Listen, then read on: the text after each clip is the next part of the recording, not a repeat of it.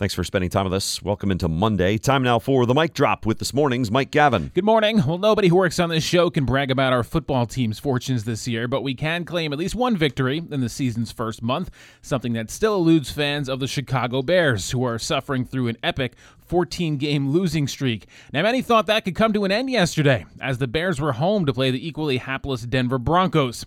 In fact, one bar in the Windy City went so far as to offer to pay customers tabs if the team lost to the Broncos.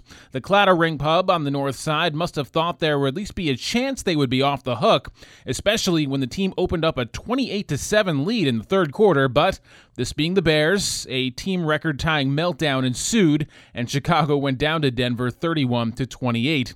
And while this is good news for any Bears fan who spent the game drowning their sorrows, it also likely led to some awkward moments for conflicted bar patrons hoping to see the Bears win and also hoping to get free drinks, but not being able to have both. Man. Yeah, can you imagine that? Because you know there were some people in the bar who just wanted to get free drinks, right? Right. So the almost got like people, rooting against each other. Man. In that kind of situation. That's just brutal. And it's the Bears, so those fans would gladly pay for the win. Well, right. pay for their food and trade for the win. Yeah. Jeez. Certainly. Yeah. I guess nobody wants to see a meltdown, because at some point you're like, okay, they're going to win, so you sort of resign yourself to the fact that they're going to win and you're going to wind up paying, and then then that happens. Well, the big bad Broncos coming to town, right? Jeez. Yeah, watch out.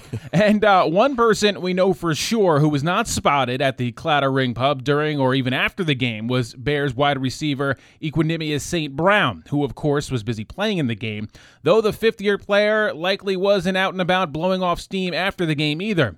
That's because St. Brown admitted to his brother, Detroit Lions receiver Amon-Ra St. Brown, on a recent podcast that he only goes out after his team wins, something that hasn't happened, as we mentioned, in nearly a year. After being asked how that works, only going out after your team wins when your team never wins, St. Brown replied that it hasn't worked in a long time. Man.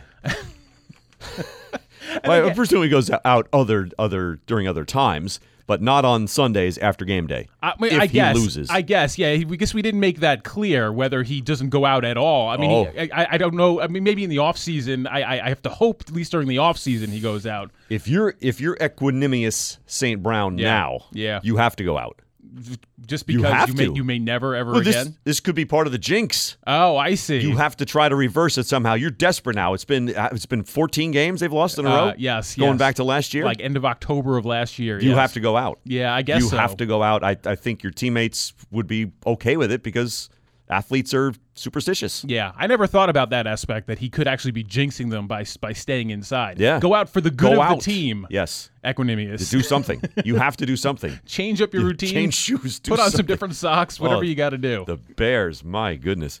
Thank you, Mike.